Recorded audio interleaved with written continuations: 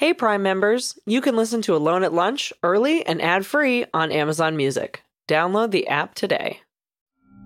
You're listening to a Morbid Network podcast. Apple Card is the perfect cashback rewards credit card. You earn up to 3% daily cash on every purchase every day. That's 3% on your favorite products at Apple, 2% on all other Apple Card with Apple Pay purchases, and 1% on anything you buy with your titanium Apple Card or virtual card number. Visit apple.co/card calculator to see how much you can earn. Apple Card issued by Goldman Sachs Bank USA, Salt Lake City branch, subject to credit approval. Terms apply. Whether you hydrate to live or live to hydrate, Liquid IV quenches your thirst faster than water alone. With 3 times the electrolytes of the leading sports drink, plus 8 vitamins and nutrients for everyday wellness, all in a single sugar-free stick. Liquid IV is perfect for daily use before a workout, when you feel run down, after a long night out, or on long flights. Basically, anytime you need a pick-me-up, however you hydrate. Grab your Liquid IV Hydration Multiplier sugar-free in bulk nationwide at Costco, or get 20% off your first order when you go to liquidiv.com and use code WONDERY at checkout. That's 20% off your first order when you shop Better Hydration today, using promo code WONDERY at liquidiv.com.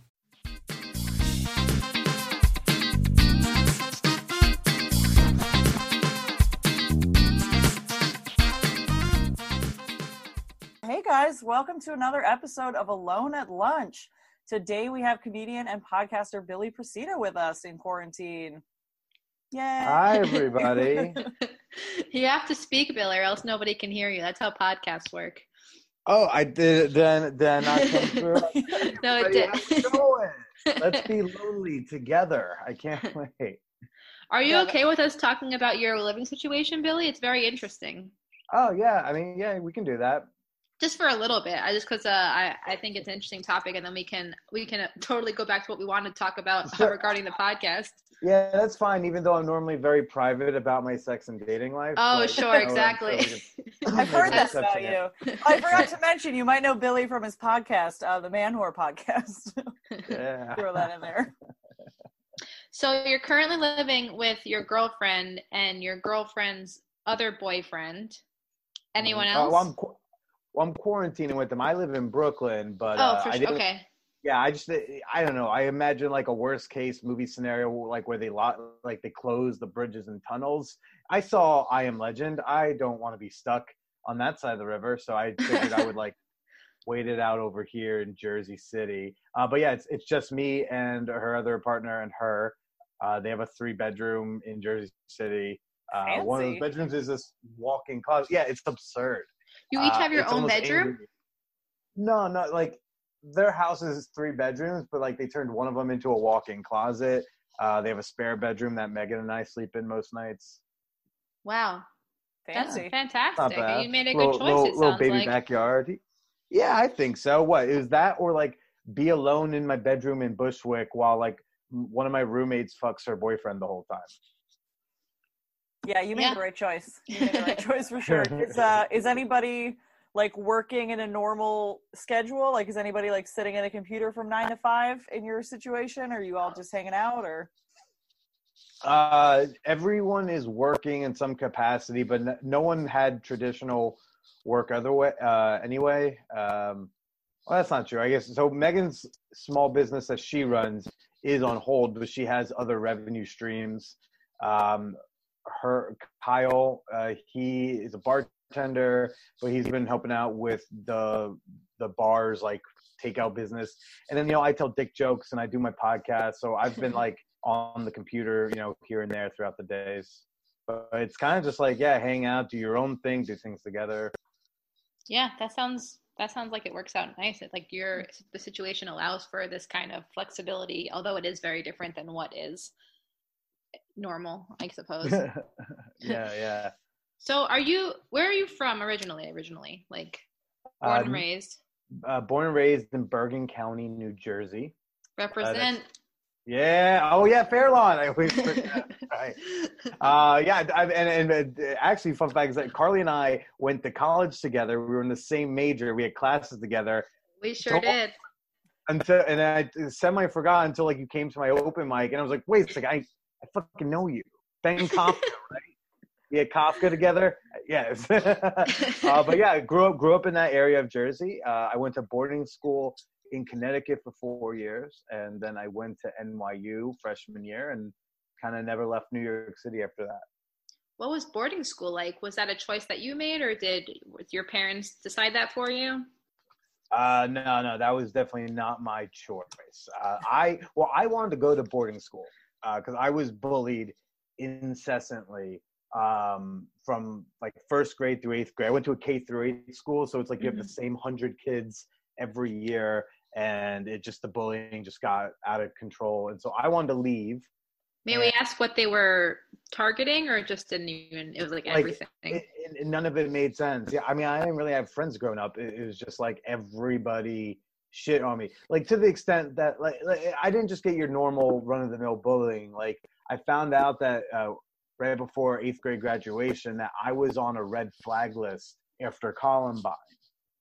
Oh, shit. Like that's the level of bullying I received. Now, I wasn't a violent kid. I wasn't wearing dark trench coats. They literally just, they were just like, who gets shat on the most? Billy, right? Well, we could stop. Let's keep an eye on him because we could stop the actual problem and actually crack down the bullying. But it's easier to pay attention to one kid whose mom is on the PTA than like actually, do something about it. So, that's like the level at which I got it.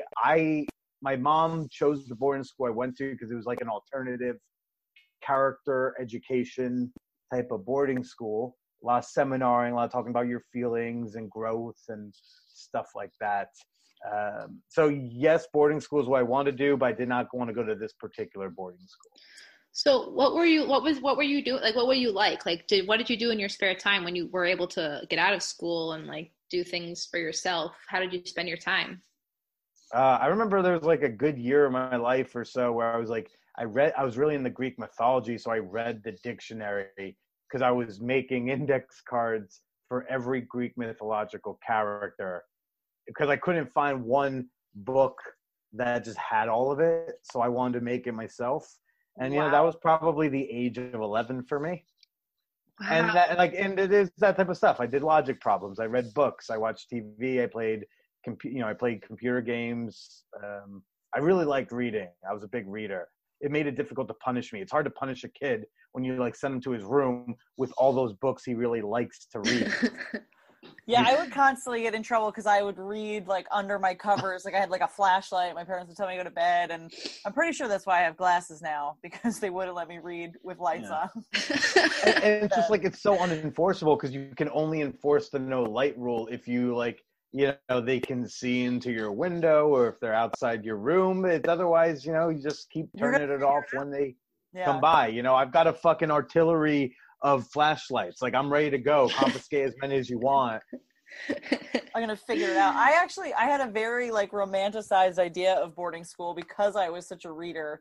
I like really wanted to go to boarding school or like even just sleepaway camp. Like I just had like these ideas of like going somewhere else away from my parents for a period of time that I never really got to do. But I imagine most boarding schools are not like books or movies.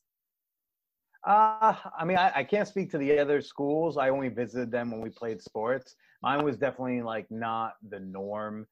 It was like I said, it was a very like alternative type of school. Like we would stop class all entirely just to get into somebody's attitude.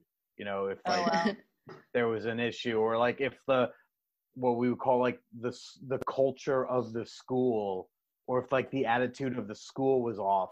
Sometimes they would cancel all classes. We'd have a 4-hour school meeting, and then we'd all like do a lap around campus as a school or something.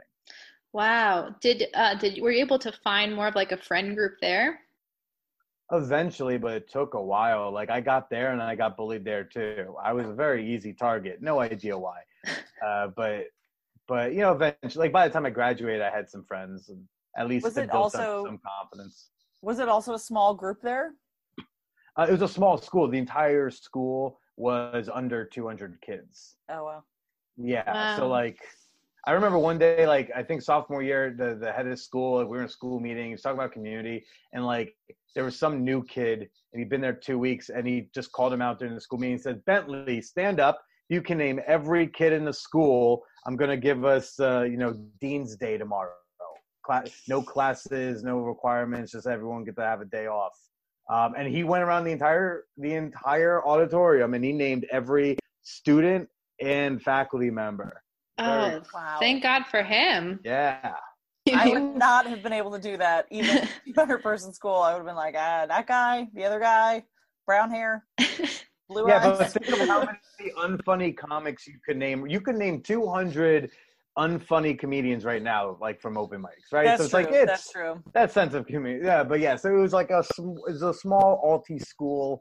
It's hard. It's always just very hard to explain. Did you find, so then you went to NYU, and then that's even like a huge change. Yeah. How did you manage that change? Was it better? Was it like more difficult? Were you already used to like having to deal with so many changes and being on your own? And what was that like for you?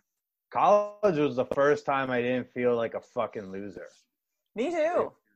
Right? And that's the frustrating thing. You're a bullied kid. They always tell you it's going to get better. In grade school, they're like, just wait till you get to high school. In high school, if it still sucks, they say, wait till you get to college. If you're in college, it sucks. It's like, wait till you just get out. But it sucks so bad to give that type of advice to a kid because, like, it's right, but it doesn't make the present situation any better. No, it doesn't go by any faster to be like, someday that guy told me I'd have friends. Yeah, like just because I'm what I am today doesn't mean getting punched in the face doesn't hurt now. Right. I almost wish you could or if I knew somebody in that situation, like now, I recently found my journal from freshman year of college. Oh gosh. And it's so bad. It's so embarrassing and it's so cheesy and horrible. But there are a couple moments where I'm like, this is so much better. Like this is like I have friends. And I'm like, I would give this to a sad teen if they needed some help. Because it did change. It got a lot better in college. That's so funny. Same for me. It took college. I don't know. College, it took me a little bit longer. Like, I went to a small private school growing up, and so we were all pretty close. And then I went to high school, and I had my group of friends there. And then when I got to college, it took me almost 2 years to find a group. So I was like, I feel like I went from a big fish in a small pond to a small fish in a big pond, and that transition was pretty difficult at first. When did you start hanging out with your Jewish pals? I thought that was your college crew. I know. Wow, that's an oddly specific question. When'd you start hanging with the Jews? Well, we've talked about it 5 times on this podcast. My closest friends were a couple of friends I had in my major, and then I had most of my friends were because I was involved in Jewish life at NYU. And that I started going to services, I think somewhat freshman, sophomore year, but I would just sit alone, then I would just leave. I was very hard. It was hard for me to actually get in there, and then finally sophomore year, I went abroad, and then there was one girl from that community that I got closer with, and then she hooked me up with her friends. Then when we all came back, it was now we had this thing going. But if I hadn't gone abroad, I have no idea what would have happened. That's always helpful when there's that friend linchpin that's I'll get you into these other friends. You're oh man, I just got 5 for the price of 1. How helpful. Yeah, for sure. And those are no, you keep going. I was just saying, those are the friends, my core 5 friends that I still have are those friends that I met abroad and have continued on. So yeah. What were you saying, Billy, though? Sorry. Well, for one thing, abroad friends are interesting. Y'all get super tight and super close for what sometimes feels like an odd reason. It makes me just think what happened abroad? Did y'all murder someone together? Why is this bond so strong? It was 10 weeks. I didn't get to go abroad, so when all my friends came back and they were tighter, I was like, what did you do last summer? Did you do that? And why can't I know? Why am I not part of it? I remember the kids a year older than me went abroad, and when they came back, they were trying to be very sophisticated. They went to London. They came back, and they were like, we drink Stella Artois now. And I was like, I don't want to be your friend anymore. I think it was just that you're just like, well, it was before we really had like cell phones, smartphones. I mean, I had like a flip phone all throughout my time abroad. And so you're just like having to really be face to face, communicate, like hopefully make it to the right place because you're literally using like a map. Like, so I think there's just like the constant struggle. I mean, I went to London because I couldn't deal with another language. So it wasn't like that difficult in having to navigate. But we actually got much closer when we all went to Italy, and then we had to like figure out this new language, and like there was a lot of things that we were just like, if we don't stick together, anything could happen. So then that's this is me trying not to sound like a complete douchebag. Like, well, I was in London, then I went to Italy, and then Yeah, no, keep trying, Carly. Yeah, just keep digging it deeper. Yeah, I went it to shows Italy. how cultured you are. I remember I was in Italy for work, and I used to work on cruise ships, and it was not glamorous work, but it was, I got to go to a bunch of cool places. But one day, so there were like 6 of us, and 4 or 5 of us were really excited to travel, and every opportunity that we got, we'd get off the boat, and it would only be for like an hour, but it'd be like, oh, we're going to take an extra long lunch break and like at least like touch land and walk around. And this one guy that we were traveling with, everywhere we went, he'd get off the boat and be like, he'd stand like on ground, be like, Italy, check.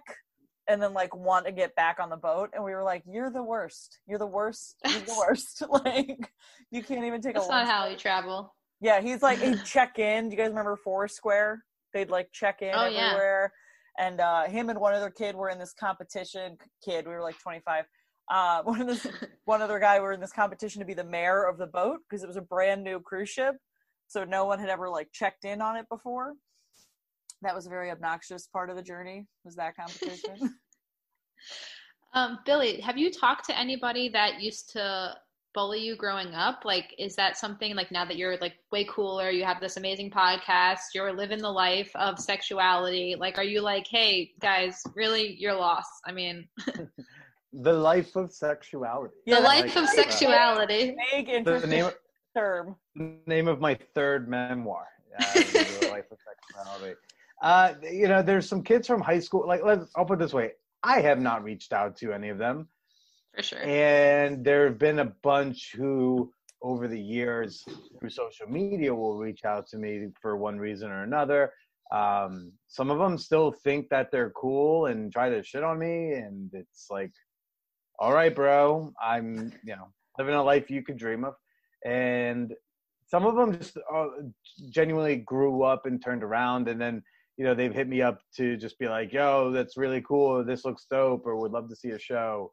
I do want to have on my podcast is like very personal. It's, while also talking about these broad topics of, sex, dating, love, gender, sexuality. But I want to have on my grade school bully.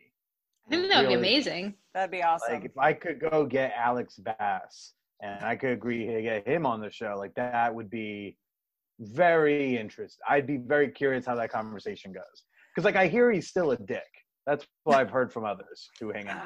I was gonna say if he wasn't, and even though he is, everybody that I've talked to from even college or high school about anything, bullies or otherwise, they always have such a different memory. Just 10 years ago, 15 years ago, you're like, oh yeah, this one time that me and so and this other guy did that, and they were like, no, those 2 people weren't there. It was those other 3 people, and like this happened. Like memory is just so skewed as it is. It'd be interesting to talk to somebody and have you say to them like, hey, you were my bully, and them being like, I don't even remember you, or I remember you being my bully. Like I feel like everyone's perception of their past is so different. Right, but like it's like mine had so many meetings over the course of 8 years with these kids. Like there was really no question of like if anyone's bullying me. It was just more. A lot of people just thought like I needed to toughen up, which sucked because like they're the parents knew what was going on and they didn't do much. Yeah, I wonder rich parents don't have a lot of resolve. No. Right. I wonder what it would have been like in today's day, like with so much, touchy, all the movements going on, if life would have been different. Like, I feel like everything was so different. I don't know, even whatever, 10, 20 years ago. But you can't change that, Billy. You can just podcast about it. Yeah. Yeah. So, okay, so now you have this podcast and you have this kind of reputation of how you're presenting yourself. I mean, it's not like a bad reputation, it's just what it is. When did you start knowing this was something that was going to be part of your life, like how you were going to make such a personal podcast? Like when, I mean, it's not easy to be able to broadcast your life to the world, really, and to be able to even have a modern type of love versus what people think is the norm, or however, whatever the terminology people want to use for it. Like, how did that start to arise in your life? The podcast or the non-monogamy? Go for it, all of it. Well, I started my show, the Man Whore Podcast, a sex positive quest for love, 6 years ago. And I started because I had this weird problem where women would sleep with me, but they wouldn't date me, and I wanted to find out why. Because like I wanted a serious romantic relationship, but it was every time I wanted to escalate things, it was always the woman who told me she wanted to like keep it casual. So I started a podcast, like literally talking to women I've hooked up with about why we didn't work out. And okay. I was going to say, that's very cool. How many people would have do that? How did it go when you first started asking women to be on that podcast? Like I don't know what I would say if somebody was like, hey, we slept together a few times. Can you come on this podcast and talk to me about it? Yeah, it's not an easy sell, but it depended on the pitch was different for each person usually, but overall I just tried to be like kind of transparent, assure that they can be anonymous, and like also tell them like you get to be honest. I'm not gonna like try to tell you hold on, sorry. It's okay. I would just say like early on I had to play around with like the language and the messaging a lot to figure out what was going to make people most comfortable. But overall, like, I mean, I'll put it this way, like the third of the women I've hooked up with have agreed to be on the show. Like another third don't respond, and another third say no. So I mean that's like around what it is. Yeah. And there's 30%, yeah, there's still like a bunch of people left to ask. I actually like refined the list down recently, trying to be like, okay, I don't want to have on like people where there's really nothing to talk about, and there's still like 50 people left who are like, okay, this is the core 50 remaining after 6 years.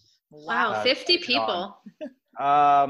Yeah, I don't know, like that's great. My first kiss, I want to get her on sometime because she's gone down a very different path. There's a woman I was seeing on and off for like a year and a half who broke my heart a bunch of times. Love to have her on. I have an ex who who I dated for almost 2 years who, things ended fine and then got disastrously bad after the breakup. And like, that would be an interesting thing to dive into. I think part of going to that boarding school meant like I was really big on like introspection, really big on like having difficult conversations. So, it kind of makes sense that this is the route I went down. That's so interesting. Go ahead. No.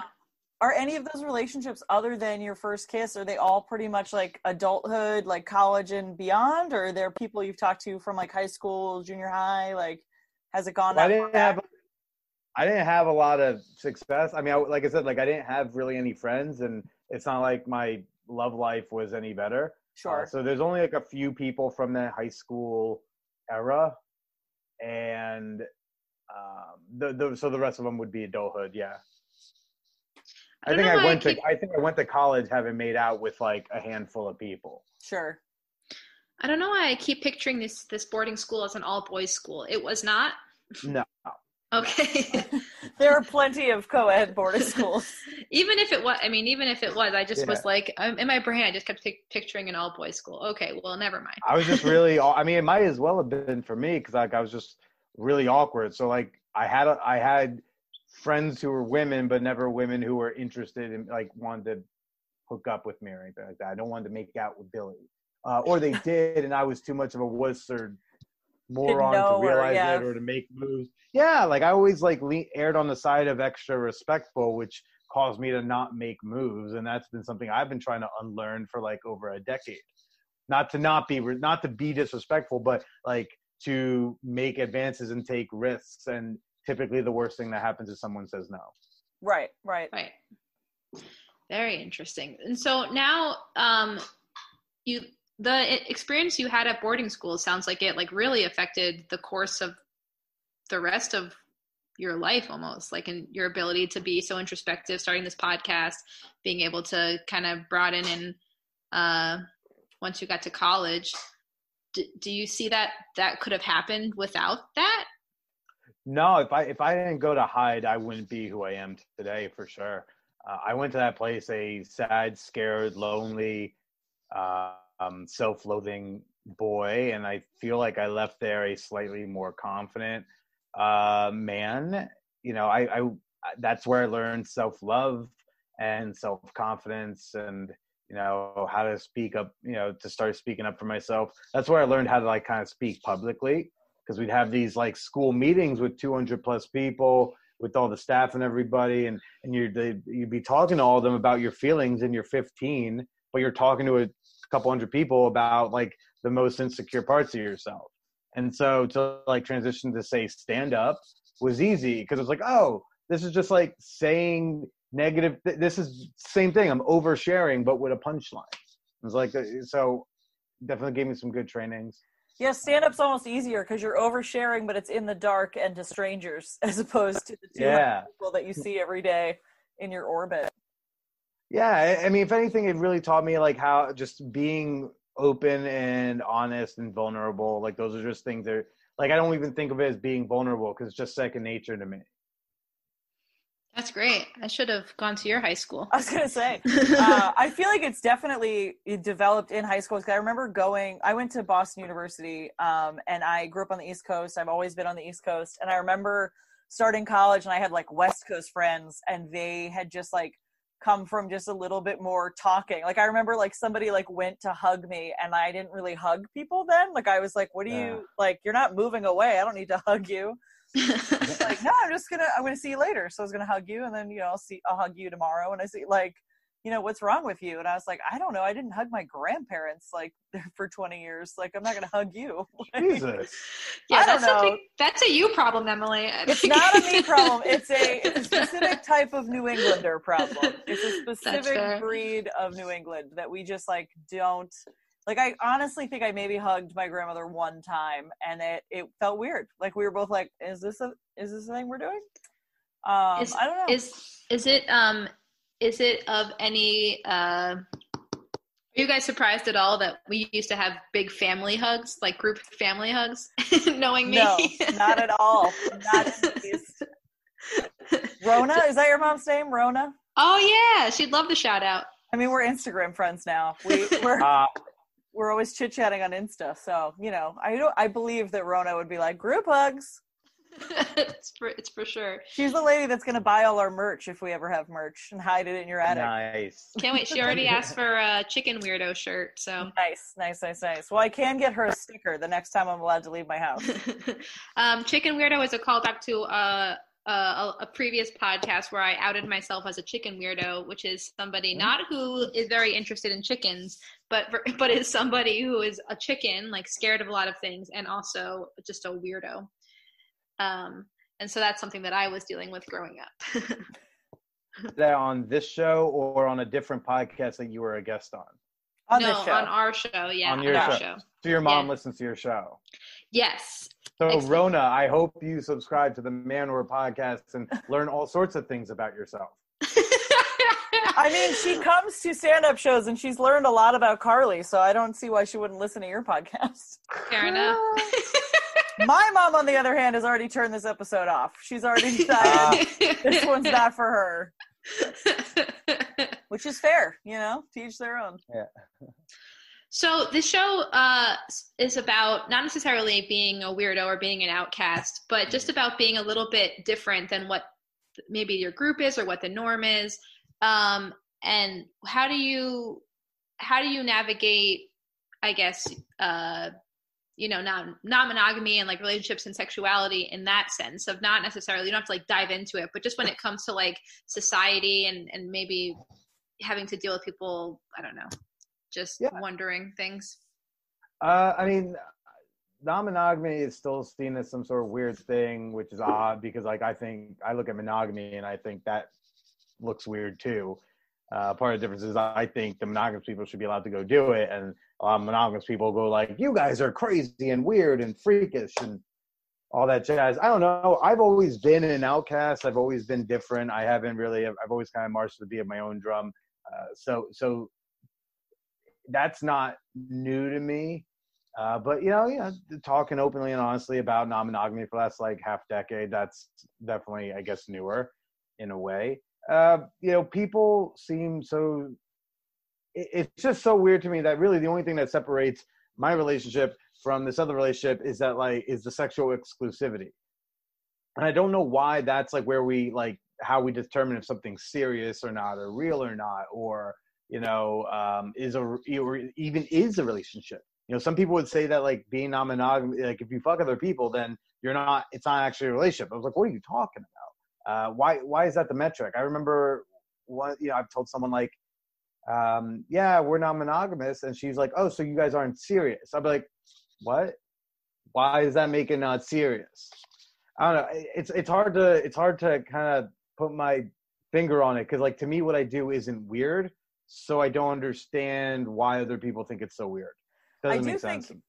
I do think it has a lot to do with people's idea of like what a relationship is, which I think is what you were just touching on. Like I remember listening to something when the first, and this was like years ago, but the first time that I like understood the concept of like a relationship that ends can still be considered a successful relationship. Like if you were together for 3 years or a month or 6 months or whatever, and you got something out of it and it was like a positive relationship, that doesn't mean that it was a failure because it ended. Like maybe it was supposed to end when it did. And just that, like, so many people just have the concept of like a successful relationship is only a monogamous thing that you stay with that person till you're dead. Right. It's something I've talked about a lot. Is I just want it, for me, it's about options, and I think so many people do monogamy by default because they don't think there's another option. They think this is what you're supposed to eventually do. And I'm fine if people choose monogamy. I just want people to choose monogamy. I don't think a lot of people choose monogamy. I think they just do it. So if someone zoomed down and was like, oh, these are all my options, I still choose the most boring one. Think God bless you. You do that one. But there's like an infinite amount of other options, because to me, a relationship is whatever 2 or 3 or 4 or 12 people want the one relationship to be. Like, make your own rules. You can customize the relationship. And I just kind of want people, it's not like I want people to go not be monogamous. I just want them to think about their options and then choose something. When did this start being an idea to you? I mean, growing up, I don't even 18. think 18 did something 18. Like spark it, or you just were like, you just kind of, that's how you felt. You always knew where. There was a little film, a little classic called Definitely Maybe, starring, Ryan Reynolds and Isla Fisher and Elizabeth Banks and are in it. Whatever. Anyways, it's a movie where he's kind of doing a How I Met Your Mother to his daughter. There's these 3 major women in his life, and he's like telling the story basically of his love life, and the daughter's trying to figure out which one is her mom. And all these 3 women happen, and they come in and out of his life, but they all seem to kind of overlap each other a little bit. And I thought, like, well, of course you can be in love more than one time over the course of your life. Well, why couldn't those times overlap? There's no real reason why not. We don't tell parents that they have to only love one kid at a time, right? We don't tell people you can only love one of your friends at a time. I don't see why romantic love is very much different. I don't have to love someone less to love someone else more. I just love them or not, so that movie made me think about it, and I saw it with my girlfriend at the time. It was freshman year of college. We were long distance. I was at NYU. She was up at Tufts, and I was visiting her, and we saw the movie. We get a cab back to her dorm, and I brought up this thought. I was like, you know what? then that Ryan Reynolds guy is in the different things and they overlap. And no, it's just, I wonder if things are possible in general. And she freaked out. She kind of lost her shit. It wouldn't have been an appropriate reaction if I was proposing a change, but like, I wasn't even proposing that we do anything differently. I just was saying like, this is making me think about the concept of love and how it works. And this happens, I think this happens like whether it's, a group of girlfriends who don't want Samantha to come around too much because Samantha's too slutty or free loving or whatever. But just the mere existence of ethical non-monogamy seems to threaten a lot of fragile monogamous people because they think, oh, if my partner knows that there are other options, they might start contemplating if they want to do something else. And since I haven't like gotten like a healthy grasp of how like love and sexuality and desire work for myself, and then I have probably whatever own insecurities I'm holding on to, I'm going to lose my shit that my partner is even learning about this. Like, to even learn that it exists is threatening. And that's not me coming out to somebody and telling them they should try this. It's not me telling people monogamy is dumb. It's not me hitting on their girl. It's just me existing in this relationship model threatens a lot of monogamous people. I think a lot of people too, it's just all insecurity because even in a monogamous relationship, I feel like so many people have the perception now that your partner has to be absolutely everything in your life. Like they have to be your best friend and they have to be the person you want to talk to about work stuff. They have to be the person you want to talk to about friend stuff. They have to be the person you want to talk to about like every little thing. And also you have to like spend the most time with them, sleep with them and whatever. And it's like, just the idea of having like other adult like friendships that you like spend significant time with, I feel like some people feel threatened by in their relationship just because they're like, well, no, now we're together. So now we're the only people we need in this 2-person bubble. And you're like, well, there's a whole lot of other people out there saying stuff. Mm-hmm. And so you seem like very well versed in it. It sounds like you've definitely taken the time to educate yourself and be able to discuss it with really great language to other people. Is that something that you chose to do because you were getting talked to a lot about it and you're like, I better know how to express myself? Or it's just something that you were like, this is very interesting to me, I want to learn more about it for myself? Or well, I've also been talking about the subject, online for like the last 6 years. And then I've also been open about just, even before I identified as non-monogamous, I still thought that was kind of more where my relationship model would end up. Of course, part of the reason I started the show is because I couldn't get a girlfriend. So I also haven't ever really tested this in my own life. I just knew theoretically it was kind of what I wanted because that girlfriend who, at Tufts, we broke up when we were 19.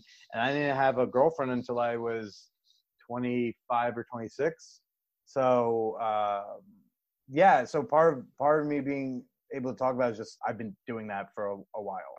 Are you tired of talking about it? No. I'm always happy to share, other points of view to people. It's just, I think when you have to defend like the way you live your life, you kind of get into a method of it.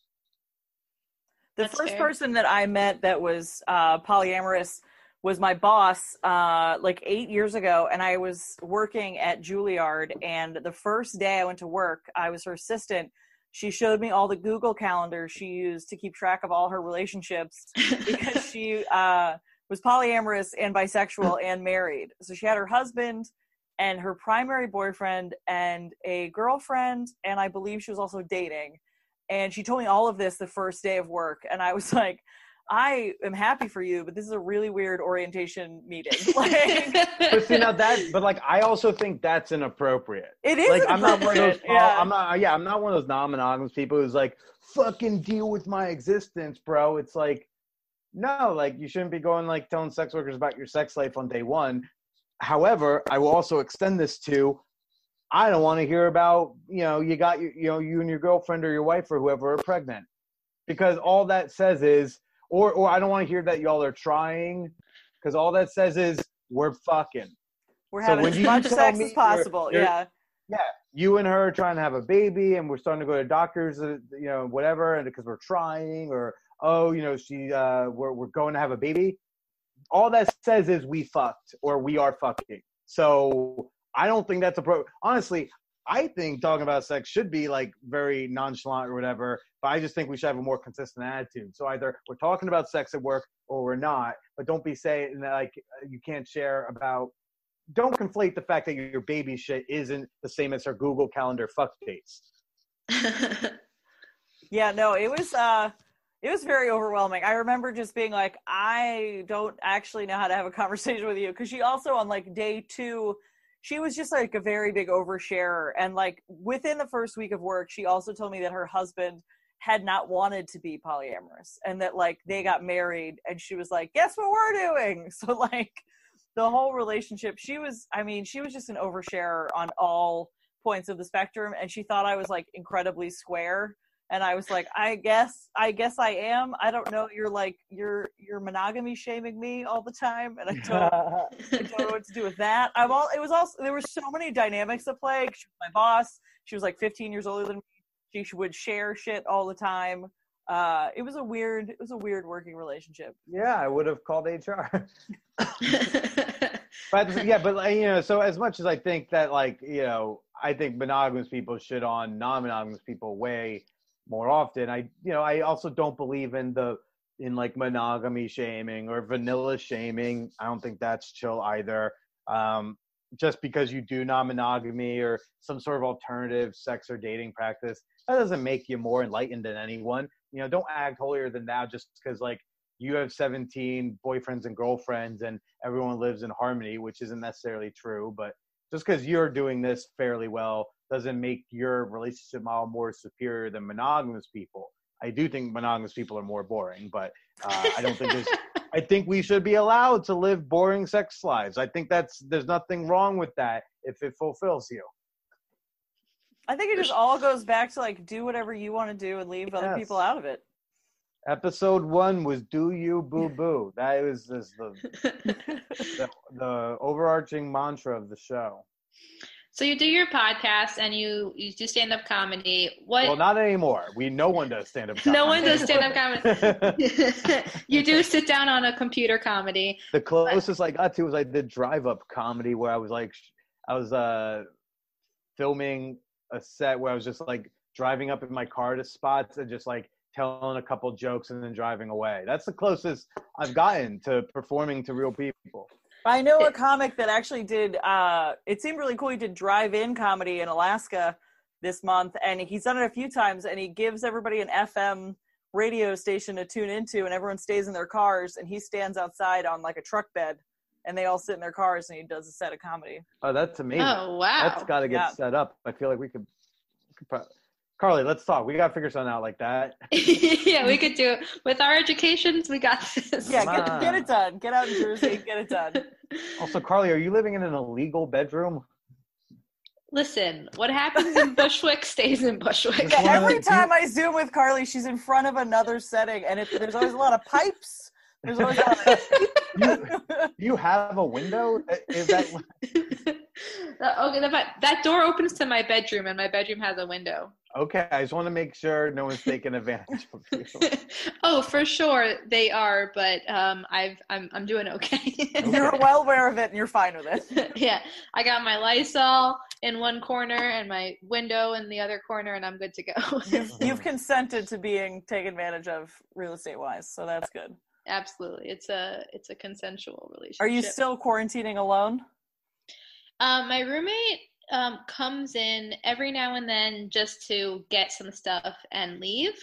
The problem is that it always seems to be right when I'm doing something, and it's his apartment. He could come and go as he wants, but like the other day I was giving a work presentation, and he hadn't been back in the apartment in like 5 days. And like this was the time he happened to walk into the apartment when I'm like in the middle of the apartment giving a work presentation on it's like WebEx, which is Zoom for businesses.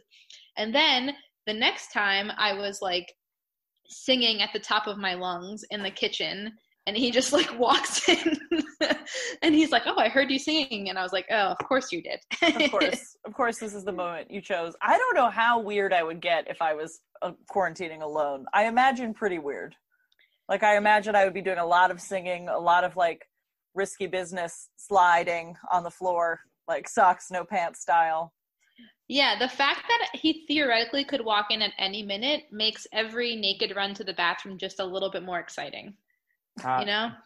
Because if I lived alone, I'd be like, oh, no one's going to walk in. But he could, you know? We constantly forget that our across the alley neighbor is only like 4 feet away, because we have like a giant window in our living room, and they have the same size window, maybe 3 feet away. And we keep both not closing the curtains and then just being like, oh, hey, like, you're right there. We forgot other people existed because we've been in this apartment for 6 weeks. What? Oh, okay, so we're saying you did stand up, you do car stand up. What are you still a big reader? Are you still into Greek mythology? Like, what's your who are you as a person besides, you know, like comedy and your podcast? Hopefully, besides or not being a comedian and a whore, what else is there to me? Yeah, there's always more to someone. I actually just finished Hillbilly Elegy this morning, so I'm going to start the David Letterman book by Jason Zieneman, so I'm looking forward to that. What did you say? Yeah. Hillbilly what? Hillbilly Elegy. I don't know that. By this guy, J.D. Vance. It's a memoir, but it's like about, you know, hillbilly Appalachian people, and I don't know. Apparently, it was supposed to like explain why Trump won. It came out after the election, and everybody was like, "Read this if you think you're in a bubble. Like, this will explain it to you." It was fine. It didn't justify anything to me. It just kind of showed. It didn't really explain as much as it exhibited to me that like some people are fucking stupid, and yeah, I don't know. No, but it was fine. It's a fun book. And then so I read when I can. I listen to a lot of podcasts. I watch TV. I mean, the sex and comedy is like most of my life. Yeah. That and like determining whether or not I should eat that thing over there. Like that's most of my existence. The answer is always yes. You always have to eat whatever's over there. Yeah. How to make someone laugh, how to make someone come, how to, fuck my face. Those are my 3 missions every morning. Speaking of eat, we're about the time of favorite. Oh, are we? Yeah, we got, a few more minutes, but we can get into it. This is the one segment we have on the show, and it's where you like to eat alone at lunch when we are allowed to leave your house. Like where? Oh, I knew exactly. The Astor Place Shake Shack. Oh, perfect. Yeah. I go there legit. I mean, before all this, I legitimately went there 3 to 5 times a week. Wow. Impressive. What do you get? What's your meal? I get a double burger with bacon, plain, with French fries and a Coke Zero. I get the small because I'm sitting there for a while. I don't need to pay extra for the larger cup. I'm just going to go do refills at the fountain soda. What's the point of a large cup when there's a fountain? Like anyone who dines in where the fountain's right there and you get the large, it's like, how fucking lazy are you?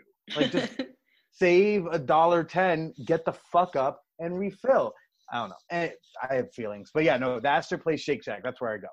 If only you had access to the root beer at Shake Shack yourself, because I'm a root beer gal, and they do it for you. It's on the tap. It's the draft. So you got to decide your size. I'm a pretty big Coke Zero guy. I eat like 7 things, and I just eat them on repeat and drink them on repeat. But yeah, it was funny when you asked that question. I was like, I know where. Do you ever no get problem. The shake? I mean, most days I don't deserve the shake, so no. But if I feel pretty, I might one day. I mean, I've taken that place seriously enough. Like I've been there for like 2 hours working, hotspot my laptop to my phone. Yeah, it's like a second office. That's a power move. Really, working honestly, at the Shake Shack. I don't see a lot of people doing work at the Shake Shack. That's impressive. It's really a second home to me. Do they know you there? They're like, hey, Billy. Actually, one of them. Well, so I used to always, because it's a cashless Shake Shack. So you're always putting your order in. You have to put a name, and so I would consistently put my first and last name as Man Whore podcast. Because then they read them out loud. And I figure, one, they'll have to say it, but at minimum, I'm going to convert listeners like 7 Shake Shack employees at a time, right? Perfect. Sometimes they wouldn't say it. Actually, most of the time, the staff didn't want to say it. I guess they didn't feel comfortable. Yeah. But they, you know what? They don't know that's not my real fucking name. But anyways, they're not checking ID. So they would just your order? No, sometimes they would just read. Sometimes I'd watch them, and it was so funny because I would see them pull tray. Okay, gotta think, pick up thing, getting ready to, smiles on face, and it's like, and they will like, if it's their first time encountering my order, they like hold it and they look around to see if they should say it, and most of the time they'll say, "Podcast? Is there a podcast here?" But one dude really, he would notice that and he'd be like, "Yo, bro, dude, man, they should be saying your name. That's fucked up. You put it in there, they should say it. They gotta respect that. That's how you identify. I don't agree with that decision. Hey, buddy, anytime I get your order, I'm gonna, there's no tip jar. He's doing this out of the kindness of his heart." And he's like, "I got you." So if he takes the order, he'll look around, he'll smile and be like, "Man or podcast?" I'll be like, "Buddy, right here." So I got one guy there. Nice. I frequented the Shake Shack way too much for like 2 months because it's right near a place that I go to physical therapy twice a week. And at first I would leave physical therapy and it was like kind of painful for an hour. So I'd be like, I deserve a treat. And then I was like, I don't deserve 2 treats a week. Like, this is a lot of treats. You deserve whatever you feel you deserve, Emily. Oh, it was rough. It was getting too much. And it was also, that Shake Shack was not the best because it was the Upper East Side and it was always when school got out. So it was like rich teens and it was not for me. They really feel like they own the place. And then they would yes, they do that at Astor Place too. It's bullshit. There's a grade school right by there, and these fucking children come and they gather, like 13 will crowd a table made for 8, and then they take all the fucking chairs. And I could live with that, but then they make it so that they block every possible pathway around them. And I'm like, well, now you're being inconsiderate shits. Because you're not even thinking about like what space you take up in the world yet. Yeah, they haven't learned that etiquette. So they're standing in your way and then they're standing in front of the ketchup and the straws and you're like a lonely adult and they make you feel like you're out of place and you're like, I just need a straw. Like, get out of my I got fucking place to be because I'm an adult, okay? I gotta be somewhere to jerk off on a stranger's face at 3:20, and you are in the way of that goal, and this Reddit chick is gonna be really disappointed. I hope you say that to them. Exact experience, but very similar. Very similar. Yeah. I've been told my comedy is very relatable. Okay. More for me, I was like, in 4 hours, I got to do a free show for 6 people. So you gotta get. Quit bragging. Okay. Well, Billy, where can all of our listeners find you? Oh, folks, if you enjoyed me, if you're curious about things, you should check out my show, The Man Whore Podcast, available everywhere you're getting podcasts. I'm also on the social media things. You can just search Billy Procida. I show up. That's Procida, Procida. And Emily? You can find me at The Funny Walsh, everywhere that you find people. We're so proud of you, Emily, for picking one name and sticking with it. Both handles. It's very thrilling. I tried. I lost my Instagram, and then I started a new one, but then someone was squatting on the old one, so I can't get it. So now I have this stupid thing where it's like, my Twitter's this, but my Instagram's that, and my FetLife is this thing over here. I wish it could all just be The Billy Procida, but exactly. That's why I became The Funny Walsh, and I said it the other day. I was doing a show. And we were doing like a little promo. So the guy who owned the brewery that was like co-running the show, had it been in a place, was like, The Funny Walsh. That makes it seem like there's some Walshes that aren't funny. And I'm like, there probably are, sir. Weird conversation. But yeah, that's my handle. Well, I'm Carly Montag on Instagram, and I had to be Carly J Montag on Twitter. Maybe I'll change my Instagram to Carly J Montag, but I don't think people. You have a lot of time to think about it in quarantine. Yeah, I'll see if it affects my numbers. There you go.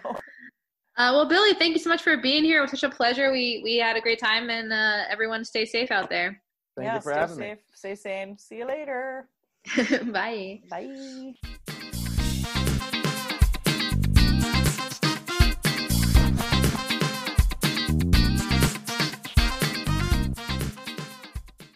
Hey Prime members, you can listen to Alone at Lunch early and ad-free on Amazon Music. Download the Amazon Music app today. Or you can listen early and ad-free with Wondery Plus in Apple Podcasts. Before you go, tell us about yourself by completing a short survey at Wondery.com/survey. If you're listening to this podcast, then chances are good you are a fan of the strange, dark, and mysterious. And if that's true, then you're in luck. Because, once again, Mr. Ballin Podcast, Strange, Dark, and Mysterious Stories, is available everywhere you get your podcasts. Each week on the Mr. Ballin Podcast, you'll hear new stories about inexplicable encounters, shocking disappearances, true crime cases, and everything in between. Like our recent episode titled White Dust. After a middle-aged couple fail to answer their daughter's messages and calls, the daughter drives the few hours to her parents' house to check on them. But after arriving and seeing both her parents' cars in the driveway, the daughter gets an uneasy feeling and just can't stomach going inside. To hear the rest of that story and hear hundreds more stories like it, follow Mr. Ballin Podcast on Amazon Music or wherever you get your podcasts. Prime members can listen early and ad-free on Amazon Music.